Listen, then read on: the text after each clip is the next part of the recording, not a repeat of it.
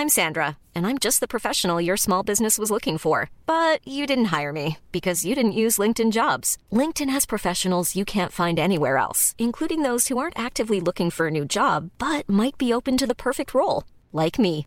In a given month, over 70% of LinkedIn users don't visit other leading job sites. So if you're not looking on LinkedIn, you'll miss out on great candidates like Sandra. Start hiring professionals like a professional. Post your free job on linkedin.com/people today. Millions of people have lost weight with personalized plans from Noom. Like Evan, who can't stand salads and still lost 50 pounds. Salads generally for most people are the easy button, right? For me, that wasn't an option. I never really was a salad guy. That's just not who I am. But Noom worked for me. Get your personalized plan today at Noom.com. Real Noom user compensated to provide their story. In 4 weeks, the typical Noom user can expect to lose 1 to 2 pounds per week. Individual results may vary.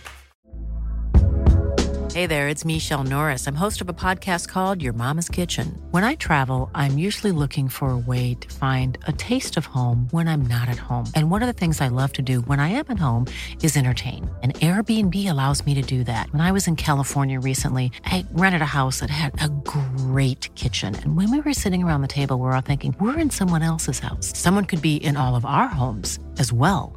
If you have a home, but you're not always at home, you have an Airbnb. Your home might be worth more than you think. Find out how much at airbnb.com/host. Hello, you're listening to Popcorn Pals, and this episode we're joined by Nick Labaro from Nick's Flicks Fix, and we're discussing Spider-Man Across the Spider-Verse.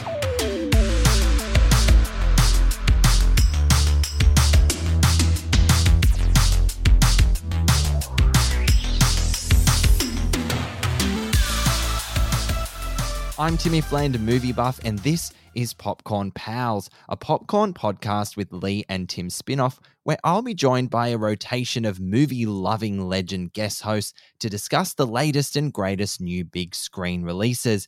It's the same salty fun with some new flavors. And talking about some new flavors, I could not be more excited to have one of my all-time fave pals, Nick Labaro, joining me from Nick's Flicks Fix. Hello, mate. Hey, Tim, how are you? That was very nice of you to say. I'm very, very excited and very privileged to be back on the show on Popcorn Pals this time around. So, well, I didn't say that the flavor was salty or sweet, did I? So it was sour. We'll find out at the end. Yeah, it's a gross flavor. It's been in the cupboard for a bit too long. It's a bit stale. It's like those all flavor jelly beans where you get the earwax one or the vomit or... Ooh.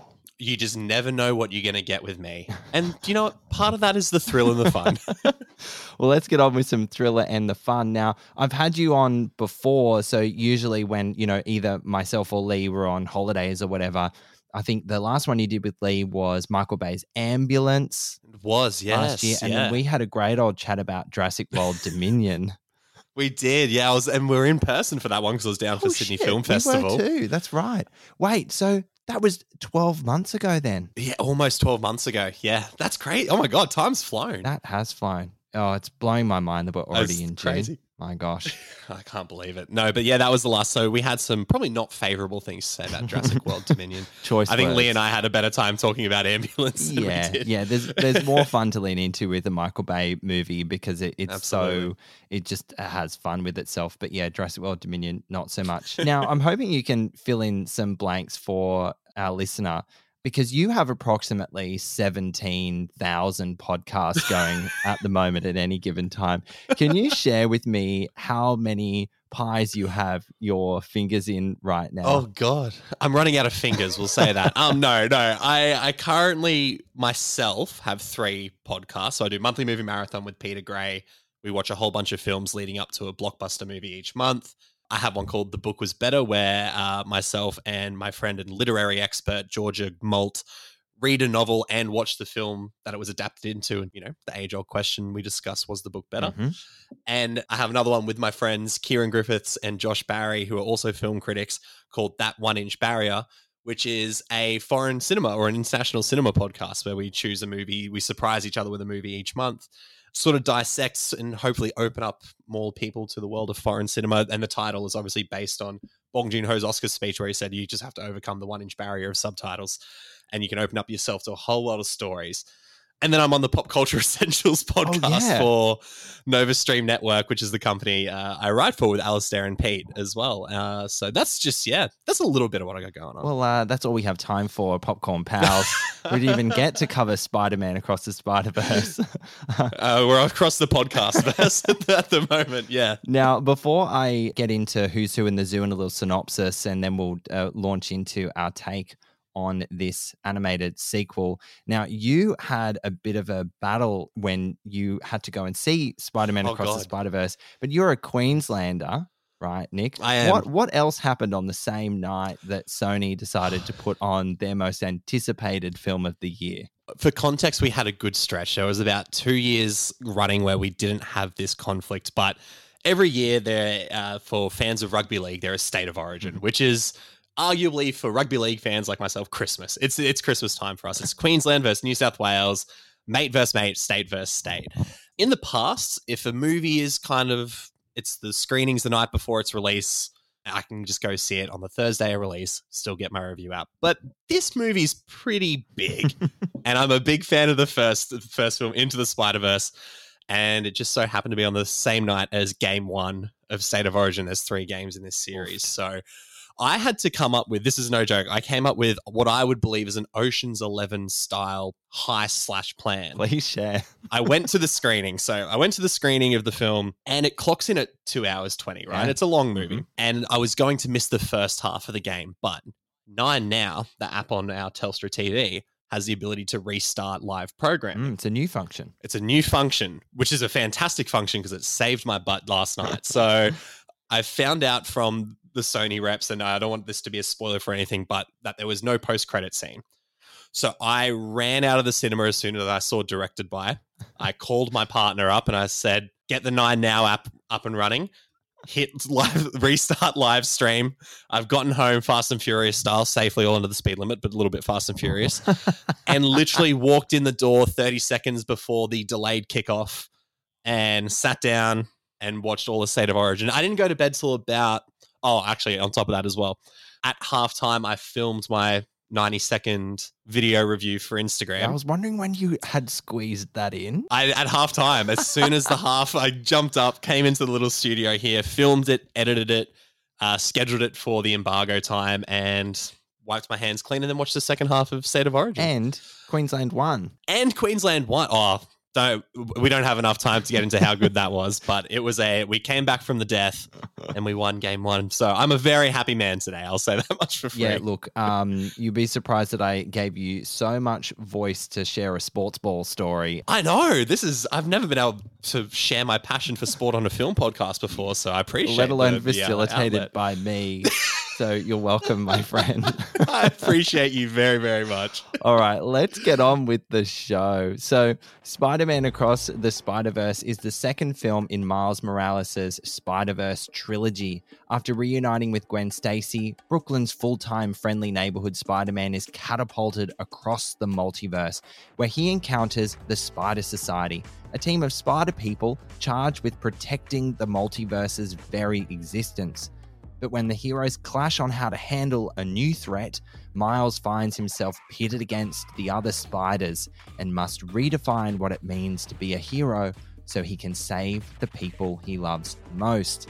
Now, Across the Spider-Verse is directed by Joaquim Dos Santos, Kemp Powers, and Justin K. Thompson, from a screenplay by legends Phil Lord and Christopher Miller, and also David Callahan, based on Marvel Comics. The film stars a voice cast unlike anything we've ever seen. I mean, animated voice casts are just through the roof. Whatever animated film it is, they come to the party. Incredible. So we have Shamik Moore, Haley Steinfeld, Brian Tyree Henry, Luna Lauren Velez, Jake Johnson, Jason Schwartzman, Issa Rae, Karen Soni, Daniel Kaluuya, and Oscar Isaac. Unbelievable cast.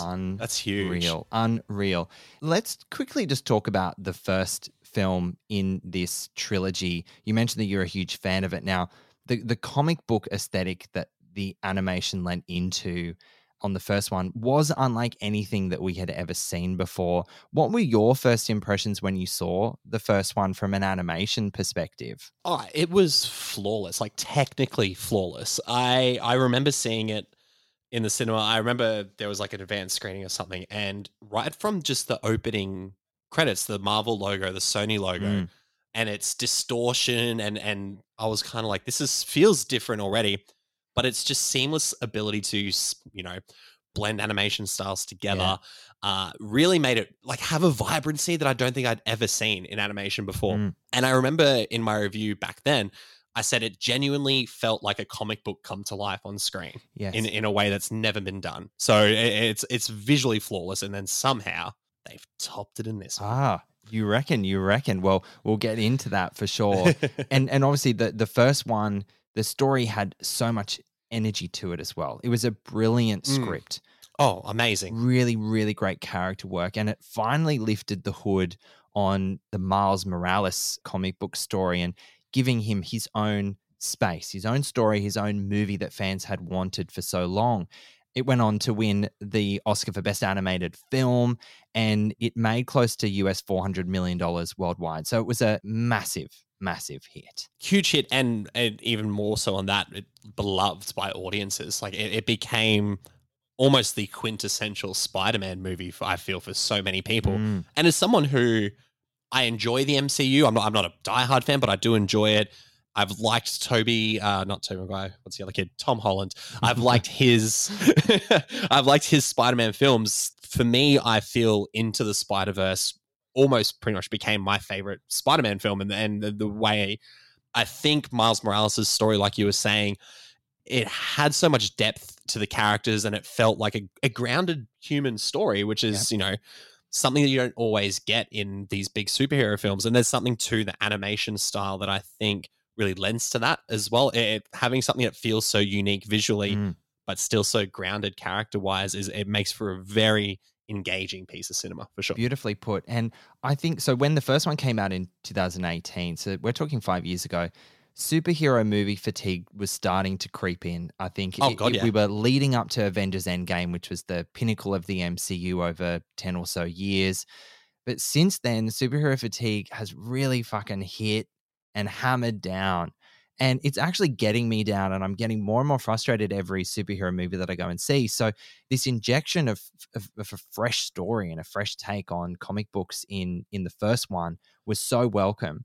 Now, you say that this sequel has somehow topped it and better. Do you think this movie has saved us from superhero fatigue? What do you reckon? I'm in two ways about it, because I think visually it's fantastic. Like it somehow has topped the visuals of the first film. Yes, which is no mean feat. Like, how on earth? We'll talk about the visuals a little later on in the episode, but my God, what an assault on the senses. It is insane what they pull off in this film. But in regards to being a superhero film, the thing that I won't say it suffers from this, but the thing that I did notice a lot is that, like many sequels, sometimes bigger and bolder doesn't always mean better. And this movie definitely falls into the superhero sequel traps of, we have to be so bombastic because it needs to be bigger than the last film. It executes a lot of stuff really well, and I know we'll get into it, but there is that hanging over the head. Now, in regards to superhero fatigue, this is arguably the best superhero film of the last 5 years. I think that's pretty safe to say.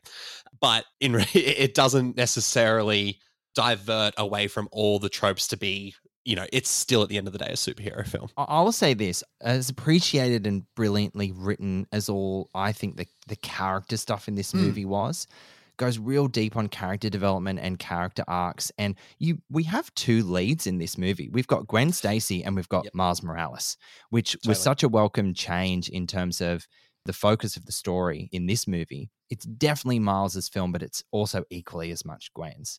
And there's some really great plot devices here, but I think it suffers from the fact that there's another one coming out next year, and it's holding on to stuff, does a whole lot of setup, and it's on a cliffhanger, all the rest of it. But The general pace of this movie was the thing that I had the most issue with from a story perspective. Because as you mentioned before, it's 2 hours and 20 minutes long. Yeah, it's long. Yikes. Every fucking movie these days is over 2 hours. They have to be over 2 hours. I don't get it. And it's not that, in saying that, because I'm the same as you, I felt the length. I really did feel the length of this film.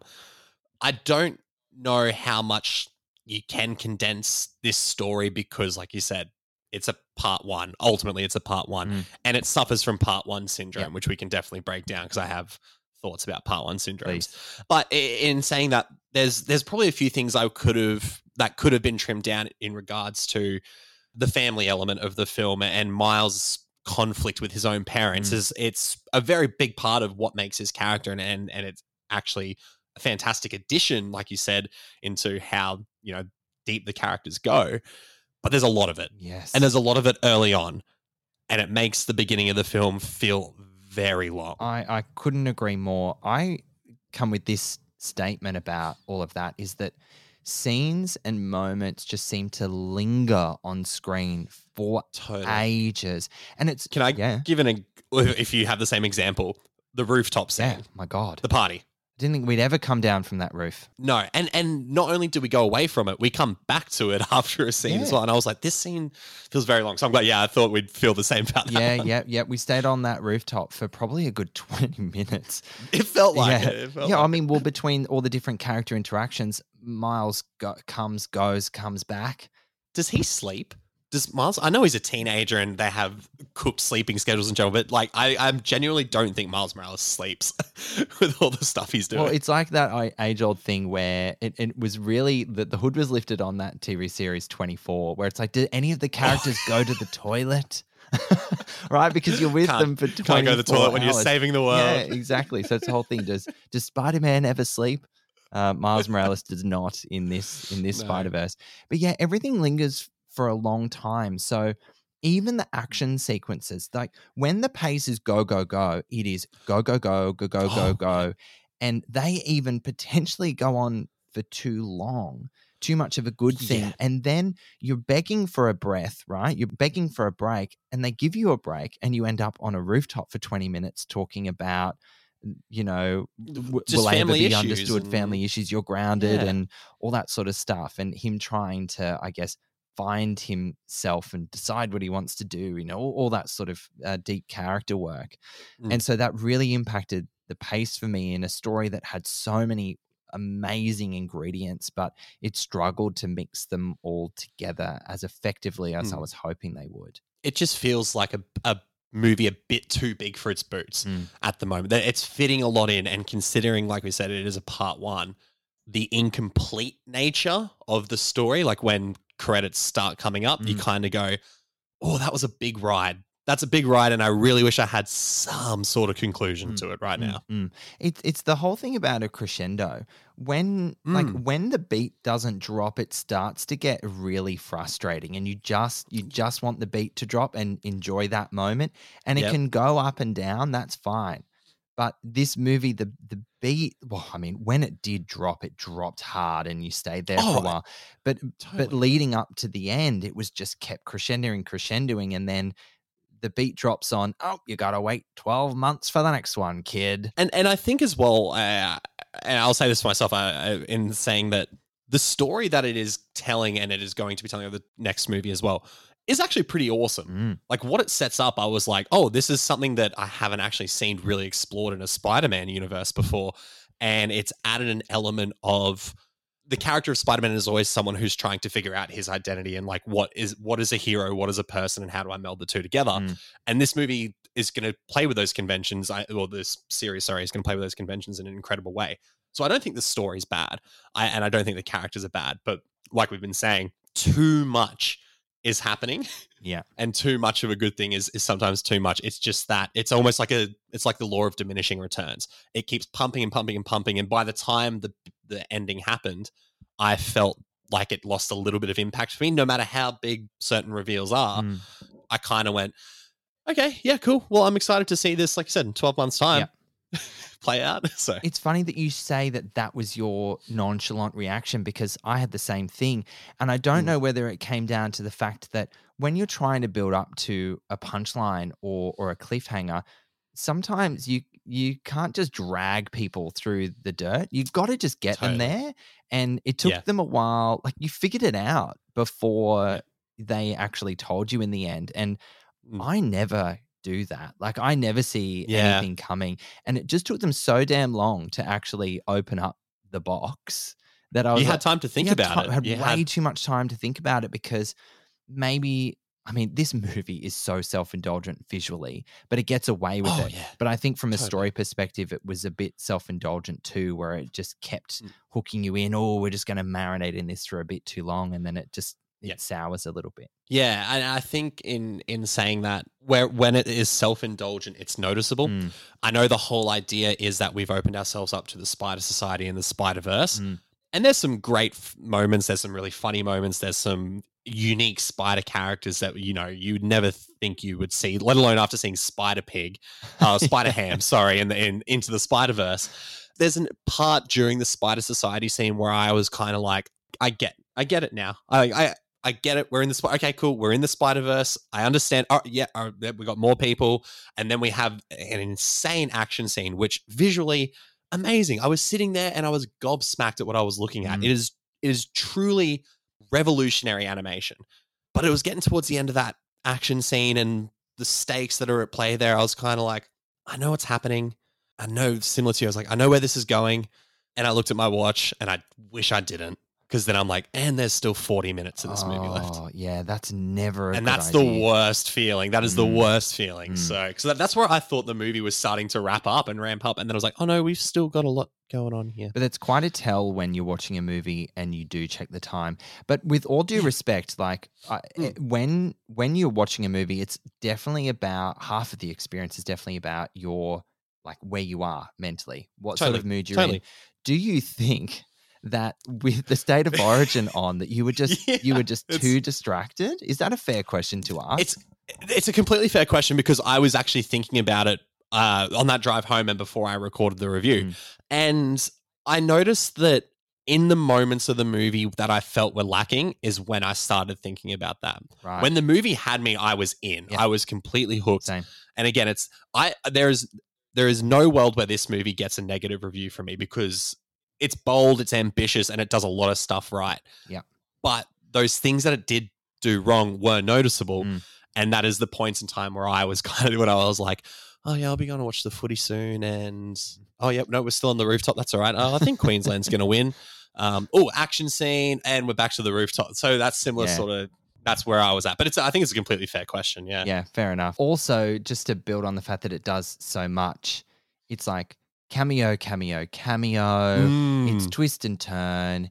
It's set up. Here's payoff. this Spider universe. Here's this universe. This unique universe. And there's like, oh, let's throw in a meta reference. Let's throw in a fan service moment. Like, this movie has it all. And I'm wondering, just the more that I've thought about it and collecting my thoughts together, it's like, because we're in a society where if you don't give each individual type of audience what they expect and want, they're going to review bomb and they're going to tear it apart. Yeah, do you think they were trying to people please too much in this movie in some of the things that they were doing? I think so, because when you look at Into the Spider-Verse, that to me doesn't feel like a movie that's trying to please every fan. That was actually just, like we said, a grounded story that happened to take place in Spider-Man. It was more a movie about Miles finding out who he is and the hero that he could be, more than it was about the Spider-Verse itself. Yep. The Spider-Verse was just a cool place to have it. This movie is, while it has that, like, I think Miles, and in saying that, Gwen Stacy's character development is absolutely brilliant, and it really holds the film together, it really holds those characters down. There was more of that fan servicey stuff that overshadowed that. So you can have a really touching moment where Miles is struggling with his identity and being like, I don't know what Spider-Man I want. All I want to be is Spider-Man, yet, you know, I'm not getting support from the Spider Society or whatever. And then all of a sudden we're in, I won't spoil any of the universes that it goes to or the cameos that it does have. But then you go, for example, there's a really touching moment where he comes into Spider Society and then there's a certain character that pops up. Yeah. And that got a massive reaction from our audience, clapping and cheering and all of that. And all I could do was sit there and think, I was like, we were just having this really great moment with Miles there. Like, I was finding out more about where his character's going to go, and we've halted it because we happen to be somewhere cooler than what the story is trying to be. And that happens a lot in this movie. I just want to call out one thing that you mentioned there, which was the audience reaction. I could definitely feel that I was in a screening of fanboys and girls that were just lapping up all this stuff that was happening. And just, it feels good that you know someone's having a good time, but then it's also distracting you even further from, oh, this is going to sound like such a ponce, like I'm a film critic guy.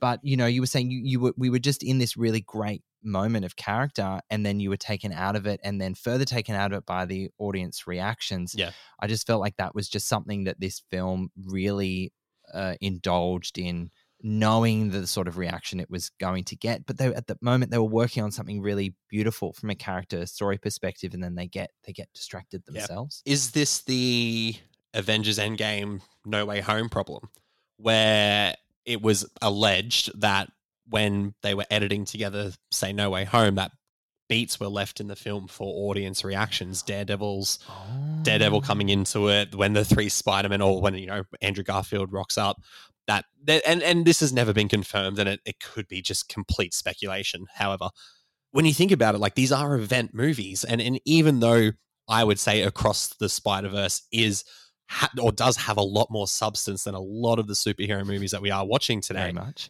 They are, like you said, still catering to fans as an event film. And when these moments happen and that those beats take you out of the narrative, it kind of sucks. And I don't recall, because I watched Into the Spider-Verse recently, that really being an issue in that film, whereas it is an issue in this film. And despite being bigger and bolder and more ambitious and so much larger in scale, it's almost to the detriment of everything that, not everything, I shouldn't be so hyperbolic, but there is a minor detriment to the foundation that was established with Miles Morales' character. Leaning into having too much of a good thing too much.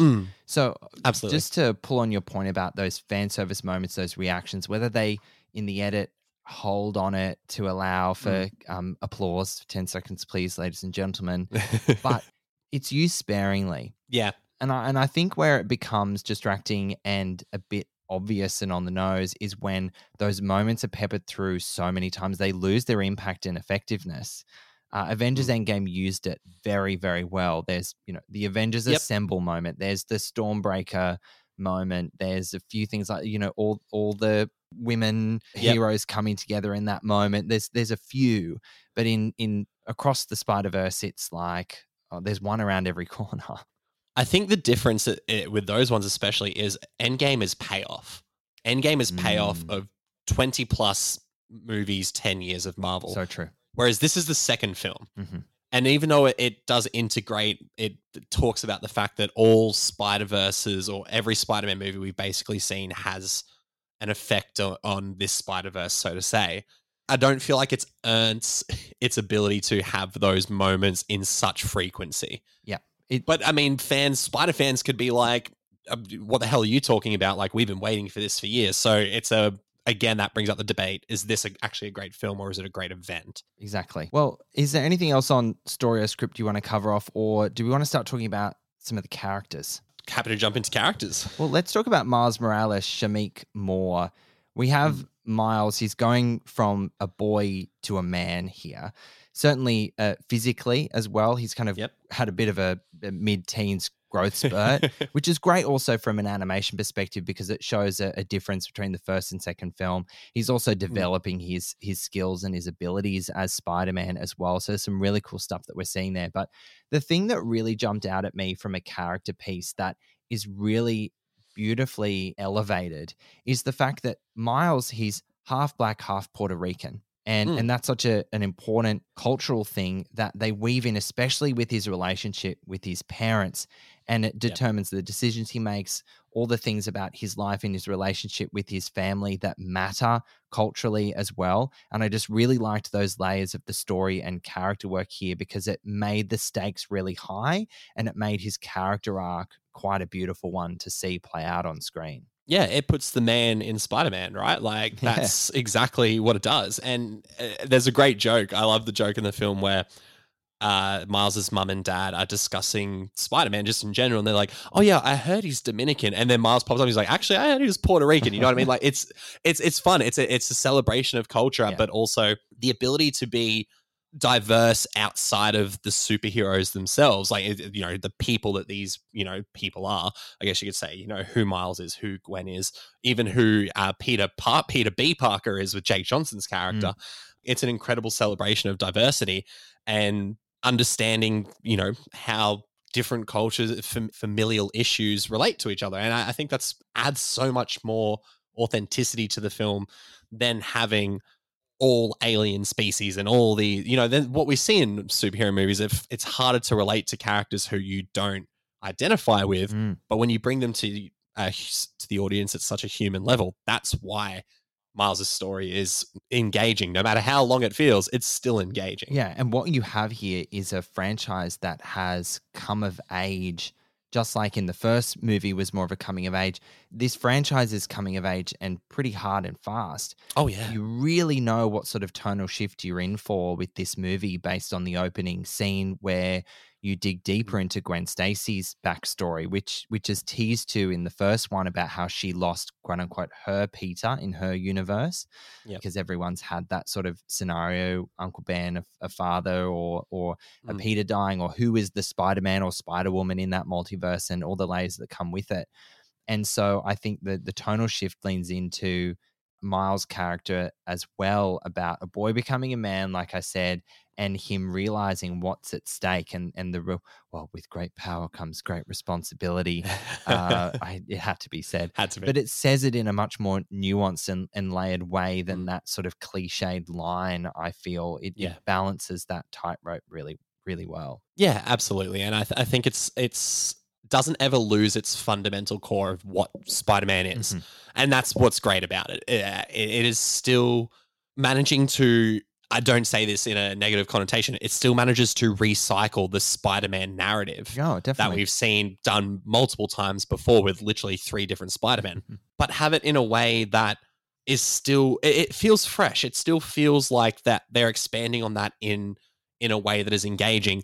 It's repetitive, and you get the point of it pretty quickly. And even though the movie still tries to really, you know, hammer it home throughout the runtime, it's part of what makes this movie so relatable. And it's funny, I was having this discussion with someone the other day. I can't remember what movie we were talking about, but actually, it was a Little Mermaid funny, because I was listening to last Popcorn Pals podcast about it, and I was having a thought to myself, and I was like, I think that movie lost some of the magic that animation's able to hold. Yes. And that's what I feel like with this film, is that the animation gives it a certain heightened over reality, you know, but animation still has this ability to tell incredibly human and incredibly authentic stories, because that's what those people are going through, everything that is relatable to us. So I think when you break the barrier and you kind of go, I'm in this completely fantastical, fully animated, looks nothing like real life world, those human elements hit a lot harder. And if they're done well, like they are in this movie, they stay with you for longer. And that's why I think there is a lot of excitement going into this film, especially with Miles Morales' story. Yeah, definitely. And another story which comes to the forefront, which we mentioned briefly earlier, is Gwen Stacy's story, voiced by Haley Steinfeld. I was in awe of her voice work. I was in awe of her story. She's the star of this movie. Like, Right. Shameik Moore's incredible, but Haley Steinfeld steals the show. She really, really does. There is some shit that her Gwen is going through that is dealt with such grace as well. And it's not afraid to go real deep and to show a person who's struggling, but what she does to try and overcome that, and also find her place in the world and who the people that she wants in it to get there. But before we go any deeper there, I just got to get something off my chest here, because I was sitting watching this movie going, far out, she looks so much like an actress that is just screaming at me. And I wouldn't say I was distracted by it, but I was determined before the end of the film that I was going to crack the Da Vinci Code as to figure it out. Who does she look like? And I figured it out. Yeah. Hopefully you agree I'm not a mad person. Yeah. But she looks like Vanessa Kirby. Oh my God. No, it's, yeah. Right? It's the facial structure and the way the blonde bangs go that, yeah. Yeah. There was just something about it. I it. thought, have they modeled Gwen Stacy in this movie? Because I didn't vibe it as much in the first one, because I know they made some slight tweaks to the characters, improved the animation and all that sort of character work stuff. But I was like, far out. I feel like I'm watching an animated Vanessa Kirby. No, I see it. I totally see it. It's funny you say that, because there was a part of me that noticed the animation changes of Gwen Stacy or Spider-Woman as well, compared to the first one. So, and I think a part of that as well is that, and this isn't giving too much away because it happens in the first sort of 20 minutes, her Spider-Verse has a completely unique animation style to what we saw in Into the Spider-Verse. She lives in a completely differently animated world, which is another pro of the film. It is outstanding. Like, you would reserve that sort of animation for, again, this isn't a dig at anyone, a pretentious short art film. You know what I mean? Like, this is getting nominated for for animated short at the Oscars, and it's this beautiful pastel, almost watercolor. But it's her universe, and it is done so well. And I think that's where I noticed the difference, where they've updated, I guess the only word I can think of, her character. Yeah.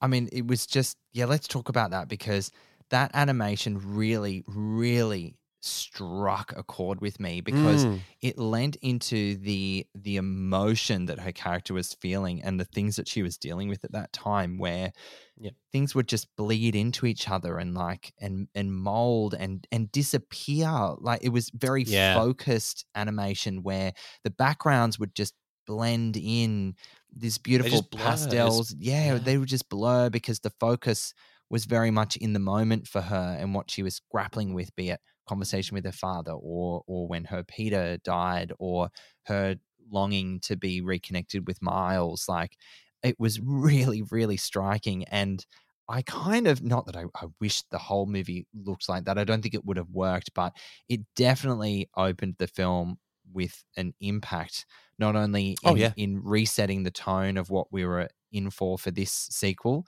but then also what we were in for from an aesthetic perspective. When we jump between all the different dimensions, it's like every dimension had its own individual visual stamp, and they fucking went for it. But there was meaning and emotion behind those decisions that they just set up perfectly in the opening. Agreed. Absolutely agree. I don't think I can add anything to that. That's exactly how I feel. If you're looking for plump lips that last, you need to know about Juvederm lip fillers. With Juvederm Volbella XC and Juvederm Ultra XC, your lip look, whether it's subtle or bold, can last up to 1 full year with optimal treatment and no additional maintenance. Find a licensed specialist and see if it's right for you at Juvederm.com today. That's JUVEDERM.com. Add fullness to lips in adults over 21 with Juvederm Volbella XC or Juvederm Ultra XC. Do not use if you have severe allergies or a history of severe allergic reactions, or if you're allergic to lidocaine or the proteins used in Juvederm. Tell your doctor if you have a history of scarring or taking medicines that decrease the body's immune response or that can prolong bleeding. Common side effects include injection site redness, swelling, pain, tenderness, firmness, lumps, bumps, bruising, discoloration, or itching. As with all fillers, there's a rare risk of unintentional injection into a blood vessel, which can cause vision abnormalities, blindness, stroke, temporary scabs, or scarring. For full, important safety information, visit Juvederm.com. I'm Sandra, and I'm just the professional your small business was looking for. But you didn't hire me, because you didn't use LinkedIn Jobs. LinkedIn has professionals you can't find anywhere else, including those who aren't actively looking for a new job, but might be open to the perfect role, like me. In a given month, over 70% of LinkedIn users don't visit other leading job sites. So if you're not looking on LinkedIn, you'll miss out on great candidates like Sandra. Start hiring professionals like a professional. Post your free job on linkedin.com/people today. Now, let's talk about Jason Schwartzman's character. Now, he's the bad guy in this. And for the life of me, which goes to show maybe how prepared or unprepared I am for this episode. The Spot. Oh my God, it's so basic. How did I forget that his name was the Spot? That is I think so they call him, embarrassing. they call him the Dalmatian at one point as a joke as well. So I didn't know until literally right when you read that cast list that this was Jason Schwartzman. Right. And I spent the whole movie going, who the fuck is this voice? I could pick everyone else. I picked Andy Samberg. I picked all the other voice cast. And then I was like, who is it? And it was annoying me because I knew the voice. And obviously because my State of Origin priorities kicked in, I didn't stay for the end credits. Could have looked up on IMDb, just had a big day. But then when you read it, I was like, oh my God. That's right. I told you who the actor was and you told me what the character was. Told me who the character was. So the Spot. Funny, like a really funny character. And they even joke in the film that he's a villain of the week. Yeah. Like there is no Spider-Man comic series, I'm assuming, that has the Spot as the villain. So the fact that, and I think this is a testament to Lord and Miller, that they've taken this literal joke of a villain who for the first part of the film is a like bumbling idiot trying to figure out his powers. He's a fool. He's a fool. He's genuinely a fool. Not only give him a great substance as a villain, when they reveal the backstory, I was like, oh, that's very well done. That's very smart. Whether you thought of that back in the Into the Spider-Verse, no spoilers, but if you thought of that back then or, you know, retconned it for this film, that's great. My only issue is that he goes away for a long portion of this movie. Thank you. There's an antagonist swap. Yeah. When he comes back, I was like, oh shit, yeah, the Spot's in this. Yeah. And that's a problem. Yeah, I agree. I don't love this character. I actually found him quite irritating and annoying to the point. I can understand that. Yeah, and like I guess that's the point. But when you have a character, in my opinion, a really well-written, annoying character also has endearing qualities. I mean, I know that he's also the villain of the piece, but I still think there should also be a humanity to villains. And there were a few things that they didn't get right. One of them was the fact that he did disappear for so long, like literally in a hole or whatever. Literally, yeah. Well, sorry, actually, I won't say that. There's a great joke about holes. Yeah. Oh, yeah. My holes can take me anywhere was a line that I recall. That was brilliant. Please stop talking about holes. It's really uncomfortable. It was really well done. Yeah. But I found him mildly annoying and I didn't warm to him. And then when you said there's that whole antagonist change and the things develop and stuff, it's like, who is the villain? Where's the focus? Who should we care about? Who is the big bad and what's ahead? Again, I think it was a hangover from the length of the movie and them trying to throw too much at the wall, hoping it stuck. Totally. I wasn't as irritated as the Spot, obviously, as you said you were. Because I did find endearing elements, especially early on when we are introduced to the Spot and what he's doing in his introduction scene. And he has some really interesting lines about what he's doing and why he's doing it. And I thought, and then again, when they add that backstory, I thought that was actually decent substance. It kind of reminded me of Michael Keaton's The Vulture. Oh, yeah. Is that he's not necessarily a bad guy, but he's been forced to do bad things. You know what? That's such a good point. Yeah. And that's why I think I'm very excited to see what happens with this character. But again, to both our points, he goes away. You could argue that he is probably the big bad because of just his abilities. But this is where I was talking about earlier, part one syndrome. Oh, yeah, please unpack that. So ultimately, this is how I felt the first time I ever noticed it back in the day was a Hunger Games Mockingjay Part 1. Now, I'm not a big fan of the Hunger Games franchise, but that's where I fully noticed when that movie ends, I went, okay, I see what you're doing, but I feel like this movie is incredibly incomplete. Great and I know reference. that's intentional. And that's totally like, you know, the studio just wants to make money. I get it. Another example recently was Dune Part 1. Yeah. I found Dune to be same as this movie. Visually amazing, really liked the characters, tedious to sit through. A great example of it working well is Avengers Infinity War. Oh. That movie ends. Yep. Where that movie ends, you can be like, that's the end. The good guys are dead. Thanos won. Bang. Cliffhanger by definition. That's the cliffhanger. Exactly. Even though we know the good guys are coming back. And they're going to hopefully defeat Thanos in an Endgame. No spoilers if you haven't seen Endgame.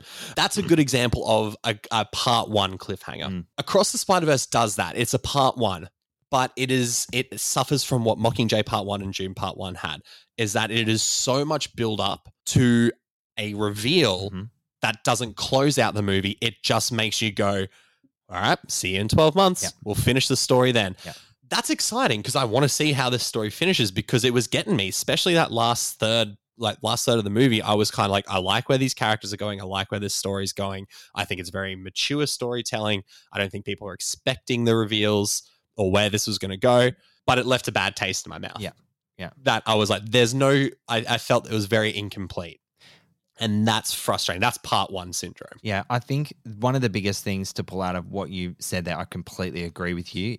It has peppered its way, part one syndrome, through Hollywood the last 10 or 15 years because the Harry Potter franchise did it with Deathly Hallows Part 1, Part 2. Yep. Mockingjay is an excellent example because the Part 1 suffers under the weight of the fact that not a great deal happens because the exciting stuff happens in Part 2. It just has it's just that bridge to get you there, which is also Deathly Hallows Part 1 in the Harry Potter franchise. Lee and I talked about this on the podcast at length because we were both really, really excited for the Wicked movie. And it's definitely a money-making thing. And I understand that the economy of filmmaking is fucking expensive and you've got to do your best to turn a profit when you're spending hundreds of millions of dollars making these damn things. But to split Wicked into two parts makes me really nervous because I'm just trying to think of where they're going to satisfyingly end this story in part one for it to keep your interest and not feel empty and then entice you back. Or maybe Wicked won't have that problem. Yeah. I think it's going to end on Defying Gravity. That's my take. Part one will end on Defying Gravity and then we'll pick up from there. But then the other issue is what sort of fodder do you put in to expand the runtime? Mm-hmm. You know, if you split Wicked down the middle, do you have, you know, I've actually never seen Wicked, to be honest, so I don't know how long the stage show goes for, but let's say it goes for 2.5 hours, right? Yeah, about that. Do you split the movie equally and have 2 hour, 15-minute long films or 2 hour and a half long? In cinema, does it? No, it's a blockbuster. You need it to be over 2 hours. Like there is no blockbuster movie under 2 hours these days. Yeah. So what are we filling that story with? Is it going to be really good character development stuff, which again, Across the Spider-Verse has? But when that's all you have to fill it with and you keep repeating it, you kind of go, shit, man, I get it. Like it's, Or, so this is such a tangent, but I just... No, I'm all for it. Obviously, Wicked is like a lot happened before Dorothy dropped in. What if the bridging scenes are literally a remake of Wizard of Oz? Wizard of Oz. That's just what part 2 is, right? It's just a Wizard of Oz remake. We'll actually get the full Wicked in part 1, and then it's like, surprise, we remade Wizard of Oz. How good would they call if they called it the Wizard of Oz Wicked Part 2? Dorothy's Return, some stupid shit like that. I think there is actually a Wizard of Oz sequel. Isn't it called Dorothy's Return? Or something, there's Return in the title. It might be, yeah. Return to Oz or something. That's probably it. I just have this vision of the movie poster and it's cooked. Like, it just looks really, really terrifying. I think it was made in the 70s or 80s where all that sort of, that you have to look this up. This is great. Yeah, no, I think hopefully I'm right. But it's absolutely cooked. It looks fucking weird. Weird AF. I love it. I want to quickly talk about a character who I just adored in this. It's Jessica Drew. Yes. Who is voiced by Issa Rae. Pregnant Spider-Woman, comes in, kicks ass on a motorcycle. They make reference that she's pregnant, and then that's it. Like, they just move on how it should be, and she's there trying to save the world, I guess, to create a safer world for her child. But I just loved seeing a kick-ass woman on a motorbike who's pregnant and nothing's holding her back. It was cool. It was just fucking cool. Yeah. And I also think the voice acting there is fantastic as well. It's just a voice that suits a character so incredibly well. But you're right. In fairness, that is the best way to compare what the story should have been to what the story was. Mm-hmm. Give us the meat and bones and just have it play out and let us all enjoy it, as opposed to, like, imagine every second joke about Jessica Drew was like, and remember, I'm pregnant on a motorcycle. Like, it's, you know what I mean? It gets annoying after a while. That's actually quite a funny line. You know what? Maybe that could have been all right. That massive action scene in the Spider Society, and then it just ends with, and I was pregnant on a motorcycle the whole time. And everyone's just, then you hear the pause of the film and the whole audience claps along. Yeah. Event cinema. Are there any other characters or performances that you want to call out that were particularly enjoyable for you? The only one I want to call out just based on the voice acting was Brian Tyree Henry as Miles' dad. Yes, thank you. I think he's a fantastic actor as is. He's very versatile. He had Causeway last year, which he was, awards buzzed around. He was also in Bullet Train, which he's fantastic He's in. good. I think movie dads, especially in the superhero genre, are a pivotal role, and even more so in Spider-Man's universe, or father figures, I guess I should say, in that sense. So he has this he balances so well the comedy of being a corny dad, especially a corny cop dad who is trying to understand his teenage son, but then when he has to have those heart-to-hearts, it's really emotionally driven. And I think a lot of that comes through Brian Tyree Henry's performance. I think he's brilliant. He is one of my favorite actors right now. Oh, God, he's amazing, isn't he? He's excellent in Causeway. Did you see that last year? I haven't yet. No, it's on the eternal list of movies to watch, but I've heard nothing but good things, especially about him. Yeah, I mean, the movie's good. It's a tight 90 minutes, which is rare these days. Love it. And he scored an Oscar nomination for his performance, and it is simply stunning. A really, really great piece of work. And it really shows when you have an actor who has such diverse talent that can translate those emotions and those character connections through all the different mediums. So the fact that he can still resonate so deeply with you as a viewer, with me as a father figure, a father that you can that you all see in your own dad or other father figures, the real corny, but also just wanting to understand as well. And yeah, his voice work is stunning here. So nice to call his work out there, mate. So we've obviously talked about the aesthetic of this movie quite freely throughout the episode so far, but let's give it its own little section here because it really does deserve it. Just like we explore more dimensions across the Spider-Verse, that provides new visual tapestries for the animators to really, really deliver and flex.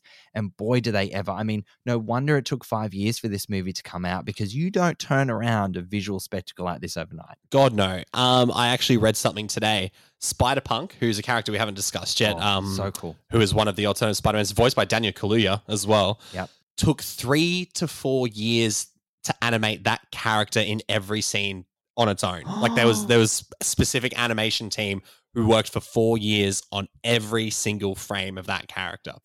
And it pays off because it's like, imagine every Sex Pistols album cover. Yeah. That's just what he looks like for the whole time he's in the film. And Spider-Punk's in a fair bit of the film, not only in just walking, talking, I'm a anarchist, anti-establishment character, which has some great jokes, and he's just so witty, and that voice Daniel Kaluuya is great.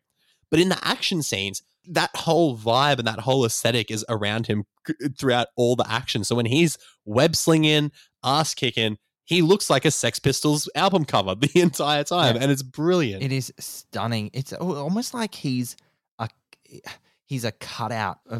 Totally. He looks like he's not there, but he's there. There's no way to explain it well. I don't have the vocabulary to do that. His presence is felt, like he is there in the scene. He is amazing. And that's actually one of the characters that I couldn't figure out who was voicing him while I was watching it. So when I joined the dots after, I was like, holy shit.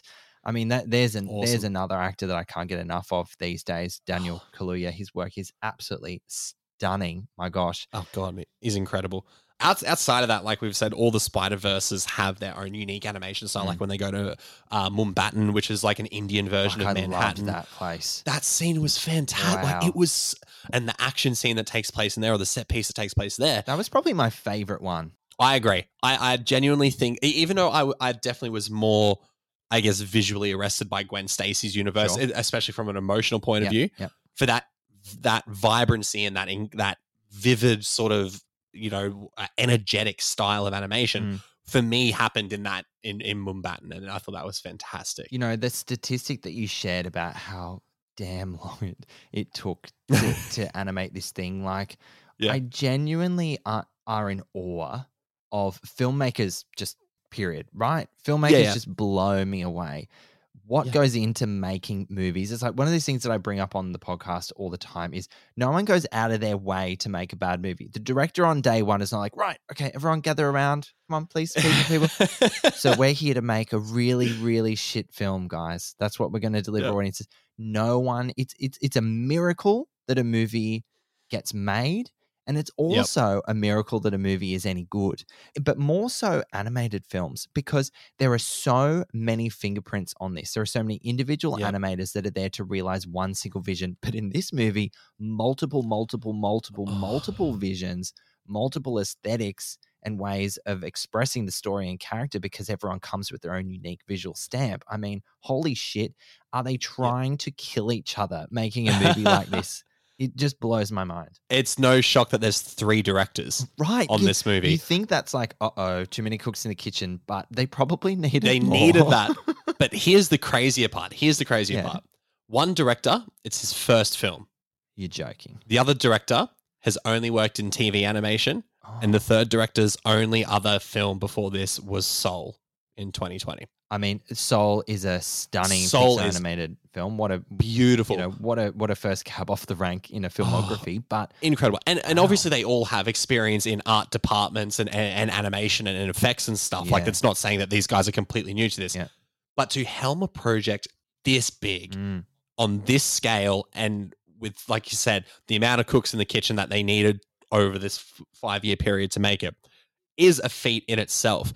And that's when we do get to the scores at the end, everything I've said about what I didn't like about the story and the event feel of the film was somewhat outweighed by the sheer tenacity of these 3 directors, by Lord and Miller, by David Callahan, by the entire voice cast, because there was more often than not times where I was like you said, it's hard enough to make a movie, but what they made here in a visual sense is outstanding. And if they're going to top that in the next film, in Beyond the Spider-Verse, then holy shit, like, our eyes are getting fed. That's what I'm saying. Like, we will not have hungry eyes after that film. Yeah, where does animation go from this? I liken this series to that of those milestone films in pop culture that redefine and would definitely make filmmakers that weren't involved sit back and go, wow, fuck, how the hell am I going to do that or match that?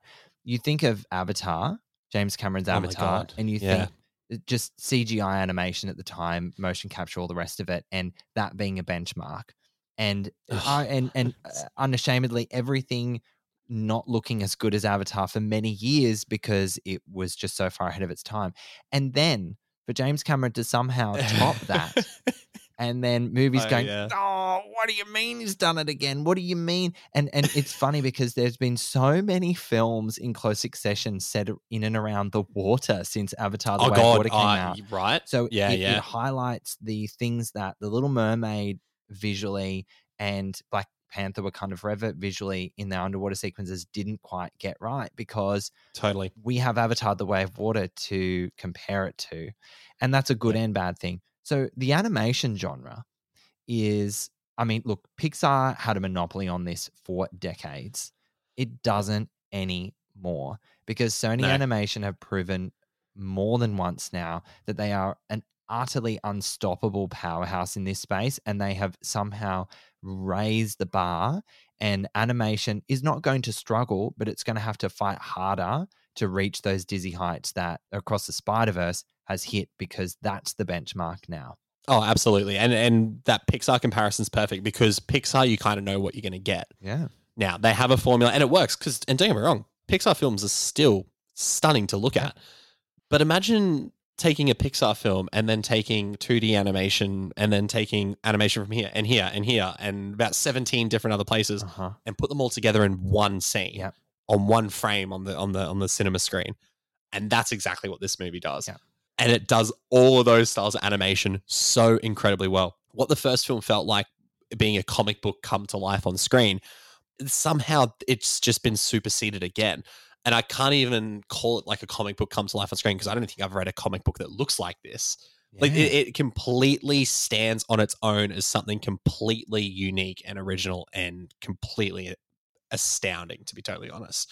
But to have the creative mindset to do something like this, like, again, these three directors who are working on it have all, had their fingers in great pies of animation. But I think a lot of it comes back to Lord and Miller. And if you look at Phil Lord and Chris Miller's work previously, the Lego Movie, that whole franchise, 21, 22 Jump Street, they did Brooklyn Nine-Nine. I don't know if you ever watched The After Party on Apple TV Plus, the series, murder mystery series. Quick tangent on that. It's a murder mystery series where the murder's tale is told from all the unique points of view, but all is a different genre. So there's an action one, there's a comedy one, there's a musical. It's incredible. That's cool. Cocaine Bear, even. The common theme is Lord and Miller. And these guys are doing things in the film space at the moment that on another level of anyone else working in this industry. Even the James Cameron thing is like, sure, he's got the monopoly on like 3D CGI effects. I don't think he's making amazing films. I didn't walk away from Way of Water being completely emotionally changed, but I was like, shit, that's a good looking movie. Yeah. A lot of Lord and Miller's work, I do walk away going, that is something I've actually never seen before. Yeah. And that's, I think, a testament to those guys. And that's just definitely a feeling of what Across the Spider-Verse gives through its, not just through its animation style, but just through the idea of it and the concept of it as its own thing. That is a profound statement and a true statement. And yeah, those two, Lord and Miller, are really just bringing it every time. Every single time. Well, my friend, if there's nothing else on the tip of your tongue, let's wrap up this bad boy. I'm scared you'll have to, after me shitting on everything being a part 1 and part 2, if you have to release this as a part 1, part 2, I apologize. I'm a massive hypocrite. 2 episodes into the spin-off and I'm already having to change the entire model of it because we just never shut up. Well, we spent the opening talking about State of Origin. We didn't even get into the movie for ages. Oh my God. Anyway. Yeah, I know. Oh Lord. Oh dear. All right, my friend, let's hear your wrap up and rating. Coming into Across the Spider-Verse, I had such high hopes because to me, Into the Spider-Verse is genuinely a 5-star film. Across the Spider-Verse had the potential to be a 5-star film. Its animation is outstanding. The voice acting is outstanding. The characters are developed in such a beautifully unique and grounded way. It's just bogged down being too much of a good thing. There's too much story that repeats itself. There's too many themes that repeat themselves, and the extended runtime really doesn't help that a lot. It should be a 5-star film, but I have to give it 4 popcorn kernels out of 5 for this one, just because there's a bit of wasted potential there. That's all right. No, I won't let anyone come for you. I won't let anyone come for you for that. Please protect me, Sid. In part 2, you can come for Nick. Burn him. All right. So Spider-Man Across the Spider-Verse is one word: spectacular. Truly a marvel in animation. And once again, Sony have managed to forge new and innovative ways to realize storytelling in this age-old medium. This one was a more mature, emotional, and character-driven piece than I anticipated, with big heart and emotional stakes, yet still delivers on an array of insane action and energy. The runtime, though, and its balance of all those moving story parts didn't quite cast the perfect web for me. However, this is cinema at its best, and fans of the first will be more than satisfied and will be ready to go beyond the Spider-Verse next year. I'm going to rate Spider-Man Across the Spider-Verse 4 popcorn kernels as well, Nick. So we're on the same page there. We're on the same page. They can come for us both together. They're going to have to. And I think as well, the whole first half of our conversation definitely focused on what we didn't like about it. But I think that, and I hope you don't mind me speaking for you in this element, is that I think we wanted so much more out of it. There was so much potential there. And I think it came from a place of passion where I really, really wanted this to be a 5-star movie because I very much love the first one. And that's okay. 4 stars is still, or 4 popcorn kernels. Good rating. It's huge, but with the potential that could have been is what hurts the most. Yeah, it does. And it comes from a place of passion, like you said. I couldn't have said it better. Well, Spider-Man Across the Spider-Verse swings into Australian cinemas from June 1. And that's it for another episode of Popcorn Pals. I was joined by Nick Labarro of Nick's Flicks Fix and his 17,000 other podcasts that he referenced at the top of the episode. Now, I don't know how you're going to do this. I guess you got to pick your darlings or pick your favorite child, but where can people find you? If you go to Instagram at Nick's Flicks Fix, That's where you'll find everything. It's my movie reviews, the video ones, the written ones, the podcasts. I got a link tree. Yeah. It's too big, but you'll find all my stuff there. It's something that will hopefully tickle your fancy because I got a lot of shit there. You literally cast a shadow on every corner of the film world genre. My presence is known. I am Spider-Versing myself into the film criticism world. That's it. Now I'm really pissed off I didn't think of that myself. That's the sort of pun that I live for. Anyway, we live and learn. Well, as always, thanks so much for listening, and we'll catch you next time. If you enjoy our episodes, head over to Apple Podcasts and subscribe. While you're there, we would love you to rate us and leave a review. You can also find us on Spotify, Google Podcasts, iHeartRadio, Amazon Alexa, and where all good podcasts are found.